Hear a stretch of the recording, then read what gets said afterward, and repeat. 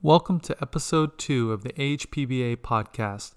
We're excited to share this conversation that Tim and I had with Dr. Marc Besselink, professor of surgery at the Academic Medical Center at the University of Amsterdam, where he specializes in pancreatic and HPB surgery.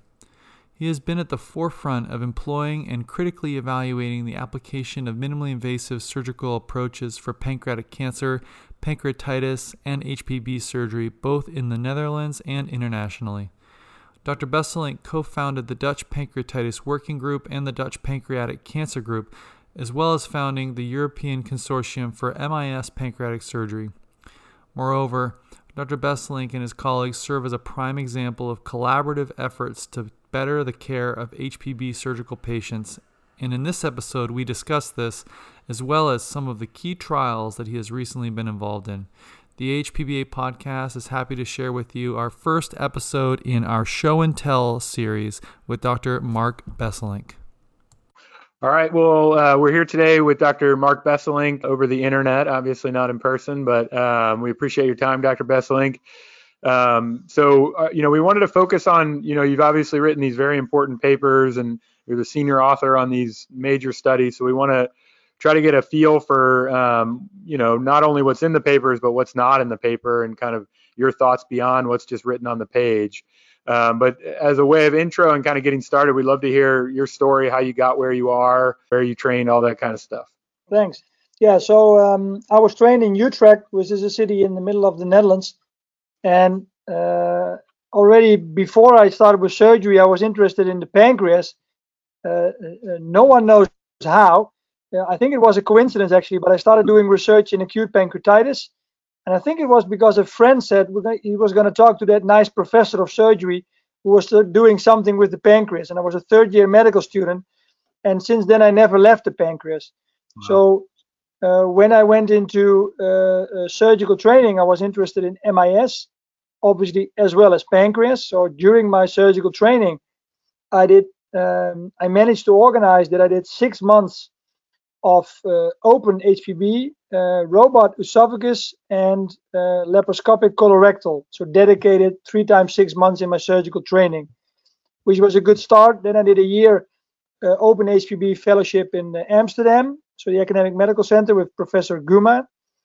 And then on, I went to Southampton for 8 months minimally invasive HPB, where I met my current close partner and research friend, Mo Abu Hilal. So I was actually his fellow in 2013. I was the fellow of Mo Abu Hilal. And then when I went back to Amsterdam, immediately got a staff position and start building my practice there. And now since then, we've done all these MIS studies basically together as partners in the field. So that's how I got started. You're only 7 years out from training and built all these collaborative trials and everything. That's really impressive. Yeah.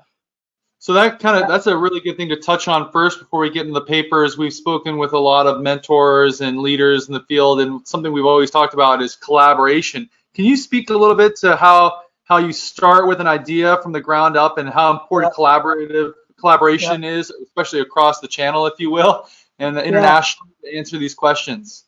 Absolutely. So the first thing you need to realize is that we live in the Netherlands. Mm-hmm. And you probably know this, but I'm going to say it anyway. So if we don't collaborate, we drown. Literally. So 75% of our country is below sea level. So 75% of our country is below sea level. So there's been a long-standing tradition in the Netherlands to collaborate on all levels of society, right? So from farmers to industry, from government. So if we don't collaborate, we cannot maintain the dikes and make sure that everyone gets a piece of the pie. So there's a long-standing tradition in Dutch society that if you want to move ahead, you collaborate. So for instance, it's maybe a little far stretched what I'm going to say, but you had the East Indies Company from Amsterdam and from Holland in the Netherlands, which was basically the first organization where everyone was shareholder. And so in the Netherlands, there's a long-standing tradition. If you want to get ahead, you need to collaborate. So that's in our DNA. So that's also in the surgical field. Of course, we are only a tiny country. We're the size of Maryland. and we only have 17 million inhabitants. So if we want to do anything in the world, we need to do it all together. Otherwise, we're just tiny. So that's one. And then two is that once everyone realizes that, there's a group, there's a logo, there's a website. People know in the group. If you're in the group, you get a fair share. So in the collaborative study groups, once people realize that they can multiply their research output by collaborating, and you've established a structure where they know that, for instance, say the second biggest center in the Netherlands is Rotterdam. Rotterdam, they know if they participate in our trials, then if the next trial is from them, we will automatically participate in their trial. So there's been a long-standing culture in the Netherlands of collaboration in society, and because of that, and because we're in essence are a tiny player in the world, also in surgery. So we build on that culture, and what we've done in recent years is taking that forward into Europe, and we're starting to see that people are realizing this work. So what happened in the past is you could have more multi-center trials in Europe, but what typically happened was that one senior professor sat down at his desk, smoked a big cigar, and wrote a big protocol. Yeah. Then shut out a few emails and say, hey, will you participate in my trial? Okay, and that works for a little bit, but after a few years that stops, because that's not a collaboration. Right. So now people are realizing that you have to sit down, work together, amend the protocol, take a little bit more time, so it's everybody's trial, and then you have more buy-in of people, more participation. And if then this patient has to be randomized on a Friday afternoon, 5 o'clock, they will also go the extra mile and randomize the patient, because everyone feels it's also their trial and not just the big professor's trial in which they are just a small participant. Complete buy-in. What about from the patient's perspective and the culture in the Netherlands? Because a lot of it's very difficult to do surgical technique trials, for example. It's a very difficult thing to do, and when you discuss this with a patient, it seems like for such a small population, even everyone there has to be collaborative and be totally willing to undergo trial. Great point. So what you need to realize for that is that based on U.S. standards, we are basically Bernie Sanders country. So apropos, very tough. Iowa yesterday. Yeah, I know. So you've got healthcare insurance is mandatory. Okay, so you have a private insurance, but it's mandatory to have one. Okay, so basically it's like Medicare, you pay for it, but the entire country has it, but there is no private care for pancreas, for instance. Okay, so if you want to get, so for instance, during the LEOPARD 1 trial, laparoscopic distal, if you wanted to get a laparoscopic distal pancreatectomy in the country anywhere, the only way to get it was to participate in the trial, and then you had a 50% chance. Wow. If not, it was a 0% chance, no matter if you brought 10 million euro. That's incredible. Wow. So the theory being that, so you can think about it purely academically. I do not get paid per procedure. I get paid a fixed amount. Right. Yeah. No matter if I do 1 pancreas or 1,000 pancreases per year. So you can think about it strict academically. If you think about it strict academically, if you put in the effort to do a randomized trial, it means that there's general equipoise and you're generally unsure, right? Because it's a hell of a job to set up a trial. I mean, you're not doing this for fun. Yeah.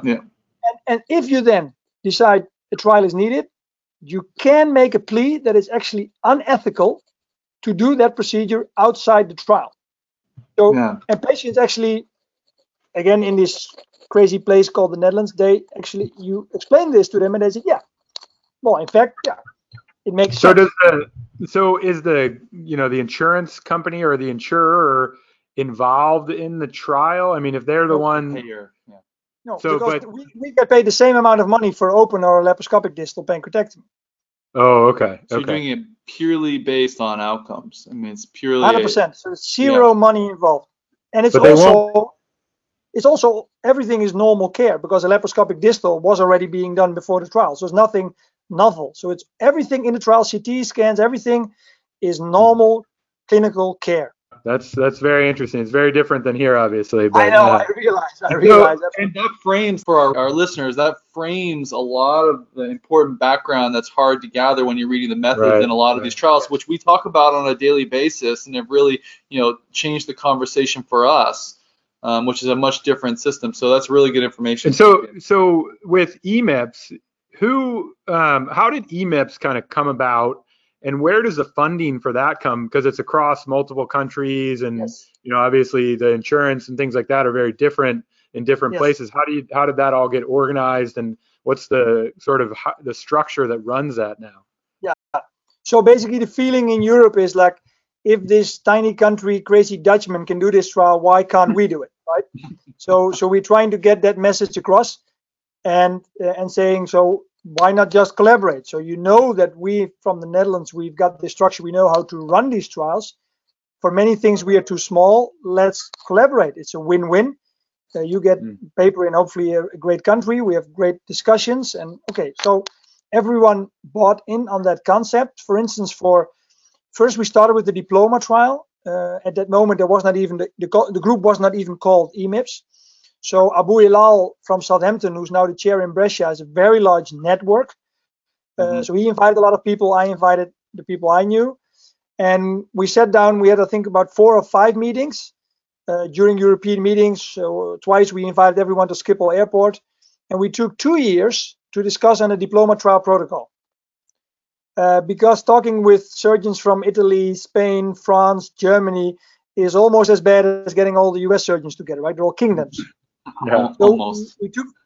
So we took a lot of time, very pragmatic trial, and in the end, everyone agreed, or they were fed up with talking about it for 2 years. Anyway, they said, let's do this trial. And basically, again, we said you should offer a minimally invasive distal for cancer only in the trial. Because why would you join this trial if you offer this procedure outside the trial? Right. If you think about it, it's strange. It's strictly academically, it's incorrect. And all the care in the trial is normal care. It is normal insured care. So we are not paying for any procedures. We're not paying for any scan. So we got a grant from Medtronic that pays for the salary of our PhD students who are full-time PhDs, typically just out of medical school or did 1 year of surgical residency before training. Okay. And the PhDs run all the trials. So all publications from the Netherlands, 99%, the first author is a PhD student who does a clinical PhD for 3 years, full-time, and never sees a lab. My PhDs don't even know where the lab is in my hospital. Wow. So that's a good segue to start maybe talking about these trials, if you don't mind. If we could maybe start talking about the DIPLOMA trial. Can you just maybe tell us a little bit how that, like you said, the 2 years of meetings on how to design this, what was the thinking going into it, and how did that evolve to the project that we all know about now? Yeah, so of course, most centers were, even before LEOPARD 1, they saw that a laparoscopic distal was a pretty good procedure to do. It's like a laparoscopic minor liver. I mean, basically everyone sees that patients recover more quickly, and it's basically a no-brainer if you had the training. And then there were some concerns from people saying, well, for cancer, should you do it for cancer? And we think we can. And so the main question was, should we do a trial at all? And the second question was, is it feasible to do a trial, because what's going to be the endpoint of the trial? Right. So we had a lot of discussions, and we agreed that the only way we're going to convince the hardliners is to do a randomized trial.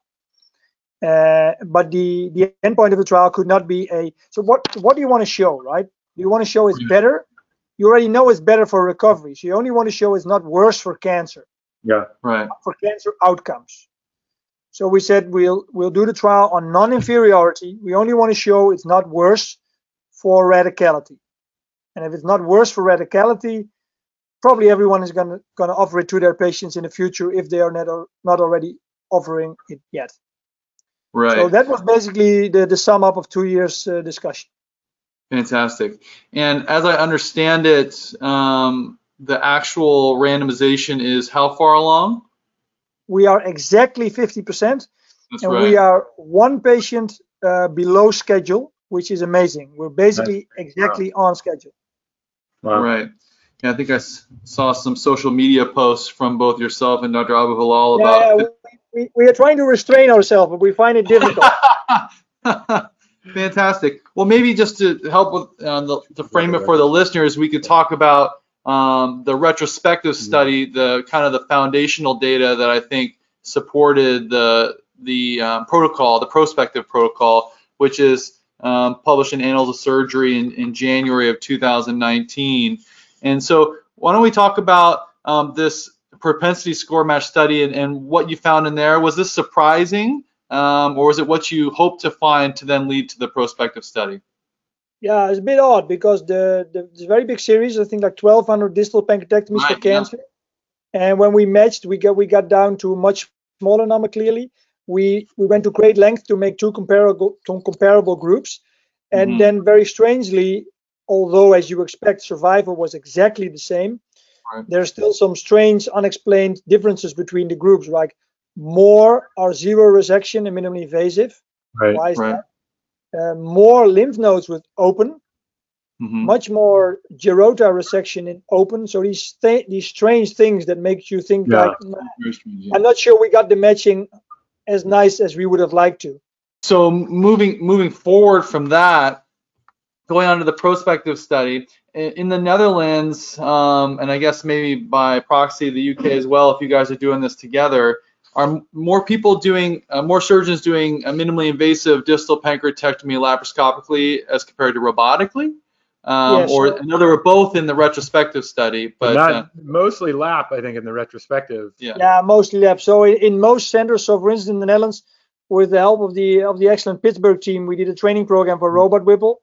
So we've done over 260 robot Whipples just in the last 2 years in the Netherlands. But people then, they have a scarcity of using the robot. They use for distals, they continue to do laparoscopic. For the distals, so in the trial, actually most patients are now from Italy, and most of the cases are being done laparoscopically. Well, I'd like to move on to talk about the LEOPARD series now and how we started with LEOPARD 1 and how you came to that. We were interested in obviously talking about some of the outcomes of the trial, how you came to design this and implement it, and then also how you chose your primary endpoint being functional recovery. Yes. So with the LEOPARD 1, we first did analysis in the Netherlands to see what percentage of patients were being operated minimally invasive, and it turned out to be actually a small proportion, only 1 in 10. And of those, 1 in 3 was converted. So we said that those figures are not up to par. Right. So we spoke to Mo Abu Hilal, and he agreed to train all of us, or at least to train everyone in the country who wanted to. And we said, we made a deal. We said, we'll train you for free if you immediately thereafter agree to participate in the randomized trial. Which basically was a typical Dutch thing to do, and it was a good deal, and it was a win-win, and everyone agreed. So we I think on 10 or 12 occasions we flew in Mo to Schiphol Airport. My PhD Thijs de Rooij brought him into all ORs in the Netherlands, and he was very happy with the capacity of the surgeons. He just had to learn them a few tips and tricks to do the operation safely and smoothly. And immediately after the training program, we started with the trial.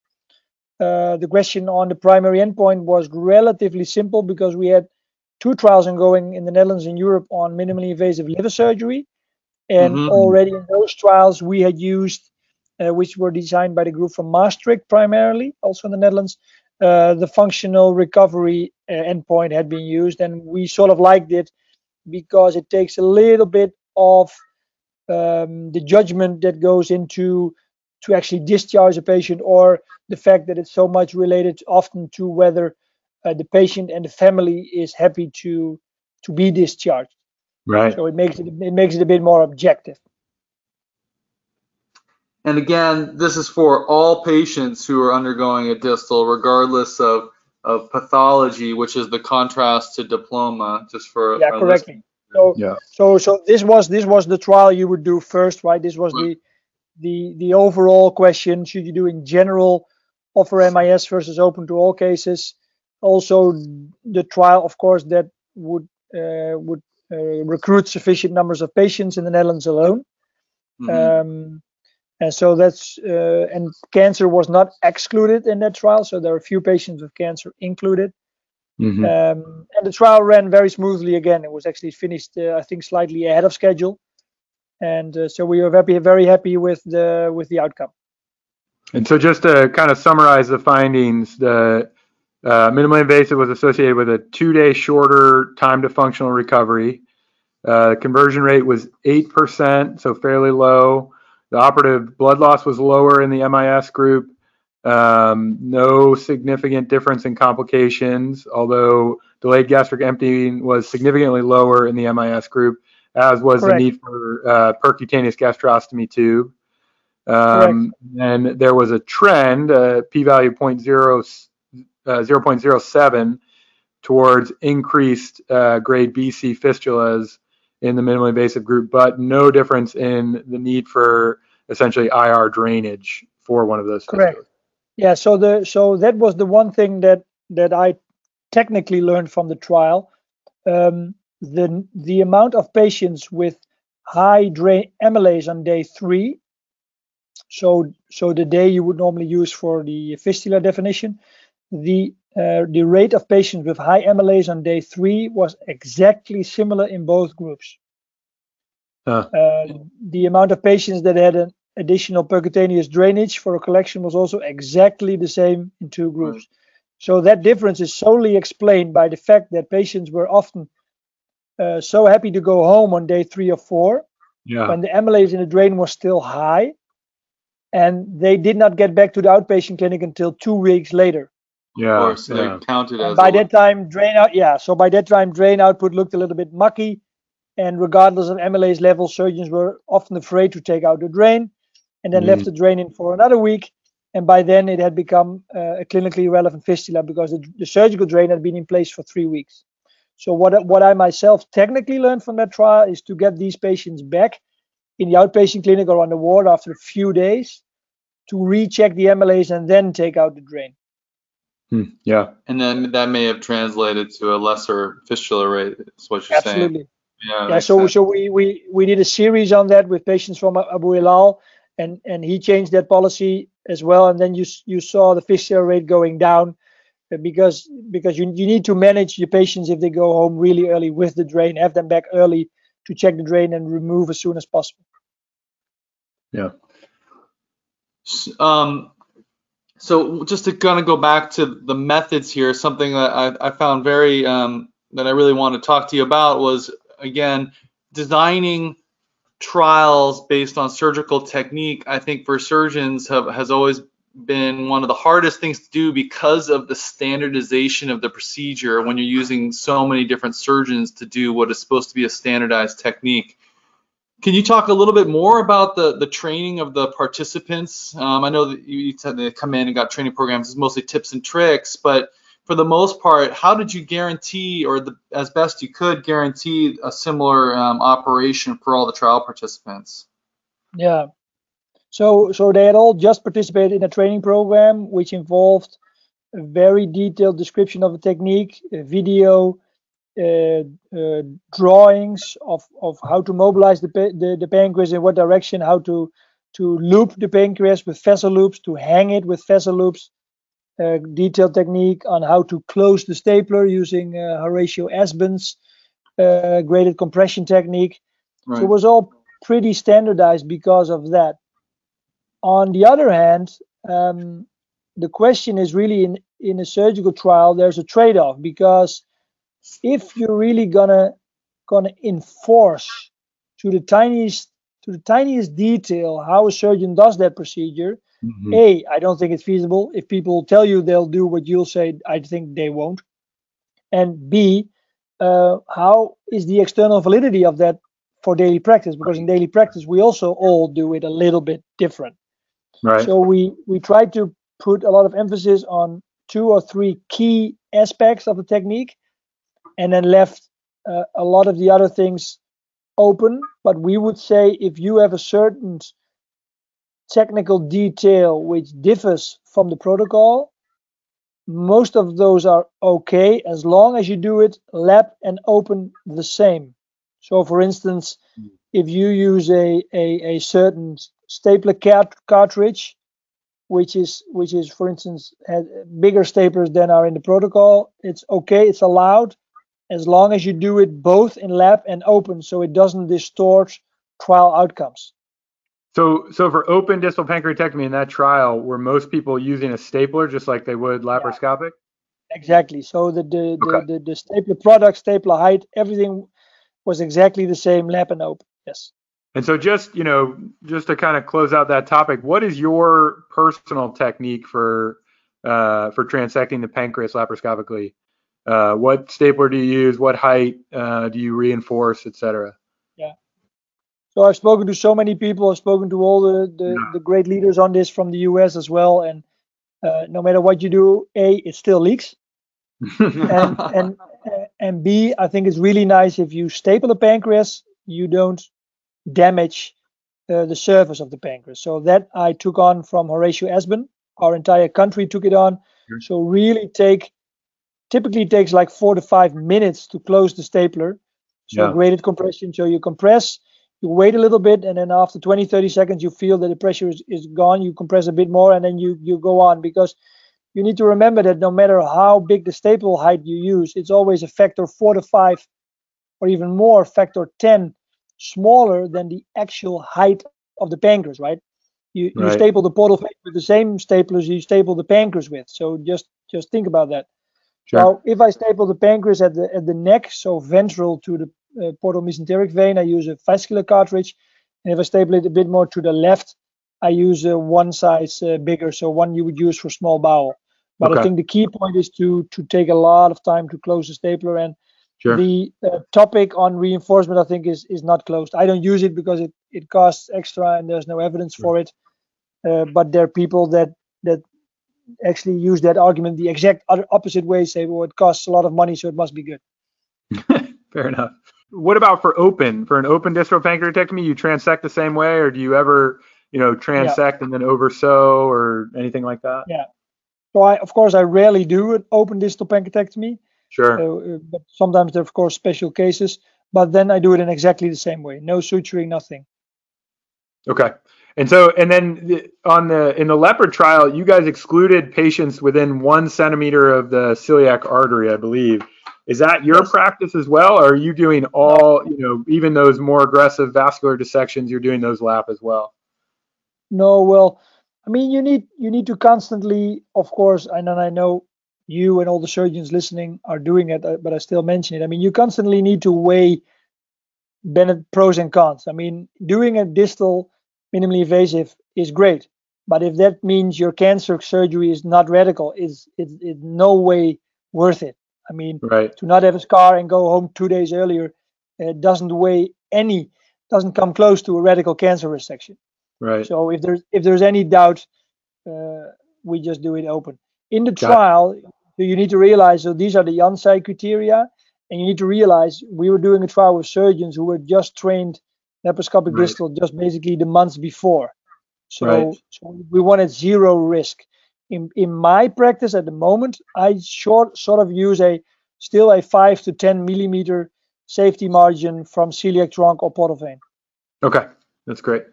But if the tumor grows into colon, stomach, adrenal, I don't mind. I take it on minimally invasive, maybe with my help from a colorectal team. But I try to be very careful with the major vessels. Okay, great, thank you. I think we could probably move on to the LEOPARD 2 trial. So this, January 2019 was a busy month for you, it looks like. I think that all 3 of these papers were published that month. But so this obviously was a major paper that came out at that time. So can you kind of summarize the background, if there's any big differences from what we've already talked about, and then what you guys found in this trial? Notice strangely that everyone was getting so enthusiastic about MIS pancreas that several of the smaller centers were starting to move ahead of us. So some of the centers were starting to do laparoscopic Whipples on their own without a training program, and it was happening. And myself and several of the senior members of the Dutch Pancreatic Cancer Group, we were getting concerned because of course we knew the data from, for instance, the large US databases that if volume is low, mortality is doubled. So we said, why don't we do a training program similar to the distals and see where we go from there and do the same thing with a randomized trial. So we got 4 centers together who could do each at least 20 laparoscopic Whipples per year. We found a trainer in Baki Topal from Leuven, Belgium, who trained all of us, and we said, okay, after we've done 20, so basically the first year, we start randomizing patients. 4 centers. We had 2 more centers who were going to add on with robot Whipple, but just before they randomized the first patient, actually literally a day before, the Data Safety Monitoring Board advised us to stop the trial, and we did, just before the first robot patient was operated in the trial. Wow. And so the results from the LEOPARD 2 trial and obviously the Data Safety Monitoring Board having you stop the trial seemed to be kind of a little, obviously the other side of the coin from what seemed to be successful results in the LEOPARD 1 trial. How did that affect the group and the practices from that going forward? Yeah, so of course, it was a major blow to all of us because we spent a lot of love and care in doing these procedures and taking care of our patients. We did biotissue training every evening before I did a laparoscopic Whipple. I went to the trainer box and did a laparoscopic HJ and PJ on biotissue. So we really took care. I think the one thing we forgot that we had, some of the centers were smaller. So during the trial, we randomized 1-to-1, meaning your volume MIS goes down by 50%.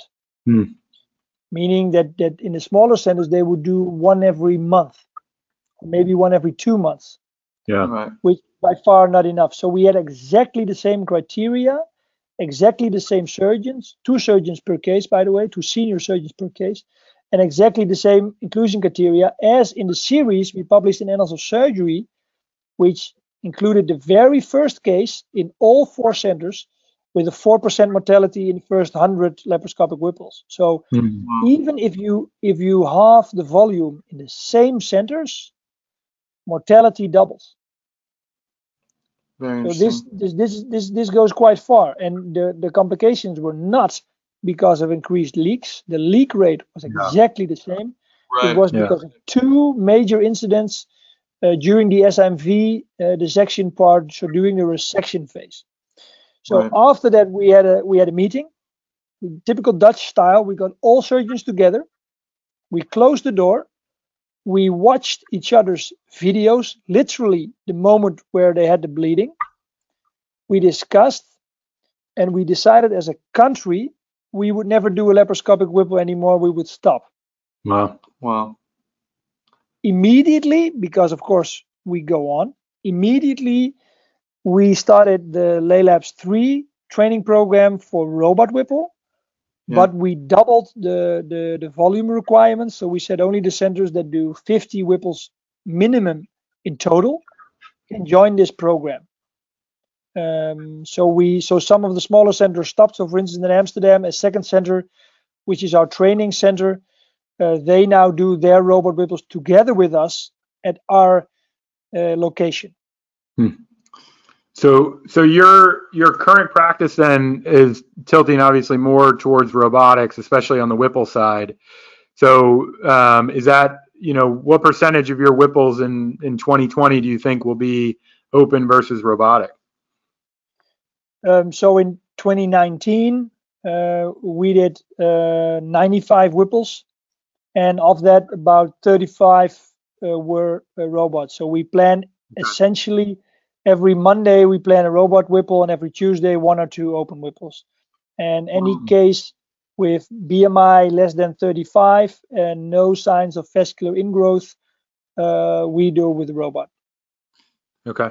Wow. So it seems like one of the larger concepts that we learned from the LEOPARD 2 trial was really the importance of the learning curve, and as you eloquently put, what you learn from these procedures and implementation of new technology. Can you tell us a little bit about the LELAPS program that you were discussing and how that can really other centers, trying to adopt these technologies here and around the world? Yeah. No, first of all, I really need to thank the Pittsburgh team. So Herb Say, MS Rijkaard, and Melissa Hawk, who were really willing to help us. And I think they've got for the robot an excellent training program. Each of them came for 1 or 2 weeks to the Netherlands. In total, I think we now had them for 7 weeks.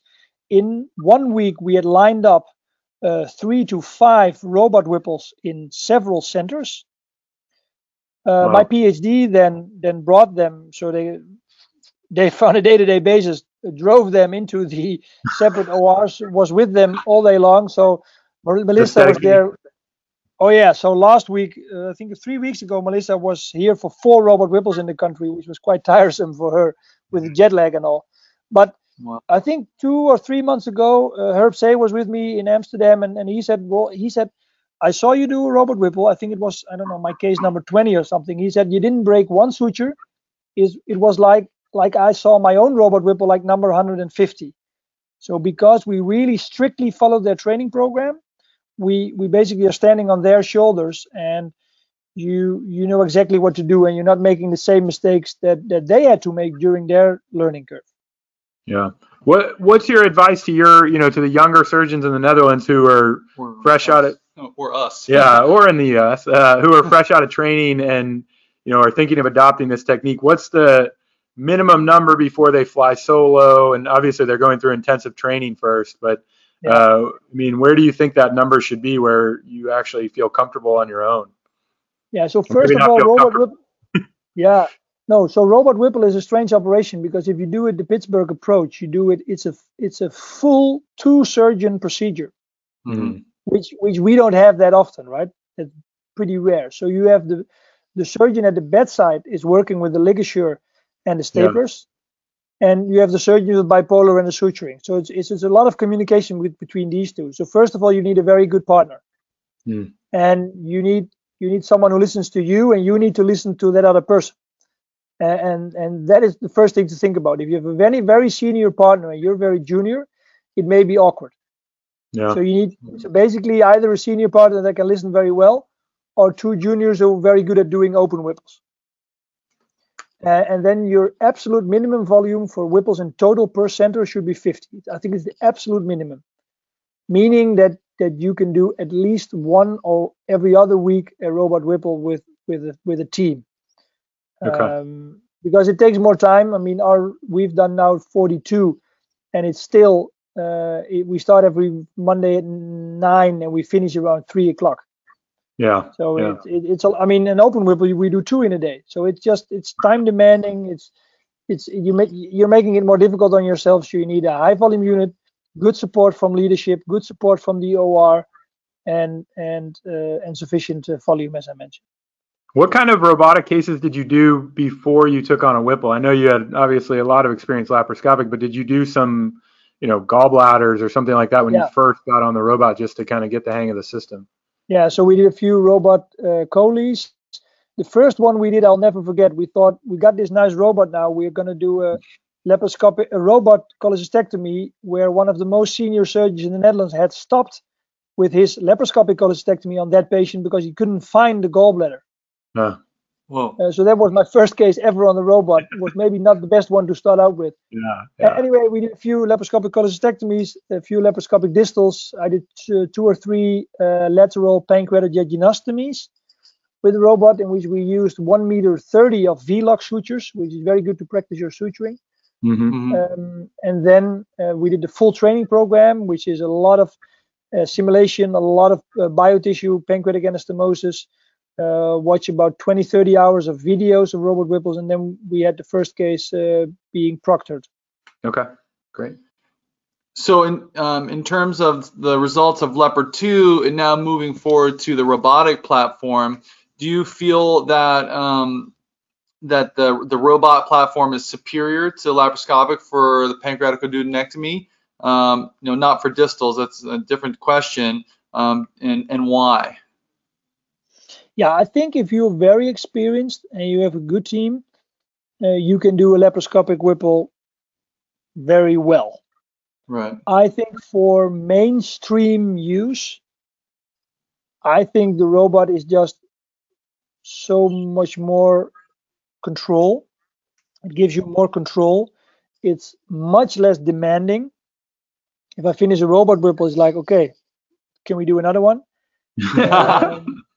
It's just more straightforward. But I think we should probably not, also based on the literature, probably not conclude that after LEOPARD 2, whipple was a bad procedure, because we know that from the 2 other randomized trials from Spain and India, if you're a very experienced team and you got enough experience, you can do a laparoscopic whipple, no doubt. And there are several very good US surgeons who do an excellent laparoscopic whipple. I just think in a few years we'll just see, and we're already seeing it, that the people who do it MIS will do it on a robot, because it gives you more control. Yeah. Now, what about distals? Are you doing any robotic distals at this point, or is everything still lap? No, everything's still lab. I got the robot only 2 days, so we're doing every Monday a robot whipple, and every Wednesday 1 or 2 robot livers. So it's just a choice we have to make. And also the hospital administration, I mean, don't forget that the additional costs for a big center is almost like, I don't know, hundreds of thousands of dollars per year add on to laparoscopic surgery. So also to show your management that you're only using it for the cases where you really need it as an HPB team, I think, at least in my hospital, is important to do that. Yeah. Well, we want to be respectful of your time. We really appreciate the time that we got from you today. It's been a great discussion on all these very important papers, and kind of we just appreciate your personal insight on them. So thank you for your time today, and maybe we can sit down and talk some more when you're in the US next. Yeah, I'm going to be at the Pancreas Club. Unfortunately, not this time at AHPBA, but I'll be at the Pancreas Club, and I really enjoyed talking to you. I think it was really nice, insightful, and I think we addressed a lot of the interesting differences between Europe, Netherlands, and the US. Yeah. Well, sir, we really do appreciate it, and it's a real honor for us to speak with such an inspiring person, at least through our papers. We haven't met yet, but we'll be at the Pancreas Club. Maybe we'll come up and say hi. Please do. We'll have a beer. Yeah, I didn't want to say that. We can cut that part out, but I would love that. Before we finish, is there anything you'd like to say to kind of cap this off to the membership, the HPBA, and then obviously the IHPBA, who will be getting the podcast links as well? Yeah, just as a remark, that we've recently seen several of the big US centers joining the DIPLOMA trial. So, for instance, the team of Dave Kubi, the team of Adnan Al-Saidi, Horatio Asbin wants to join, and it's working now. So I think we can try it. So I think the big message is that it is feasible even to do very pragmatic, simple surgical trials transatlantically, and for me that would be amazing if we do that a bit more in the future. It can be done. It's not easy, but we are showing now with the DIPLOMA trial that you can do trials both in the US and Europe simultaneously, and I think that's very cool. We randomized a patient in the US, Europe, and Moscow, Russia in the same week, and for me that's one of the coolest things ever. So I really enjoy that. That is incredibly inspiring. Hopefully it's a good plug to have people join on who are listening to the podcast. And the last thing I wanted to say is, one thing I've learned from a lot of my mentors in my training is the importance of pragmatic trials, and you definitely hit that on the head in this podcast episode. So we thank you very much for your time and your insight. It's quite inspiring, and look forward to catching up with you in the future. All right. Thank you, guys. Thank you very much.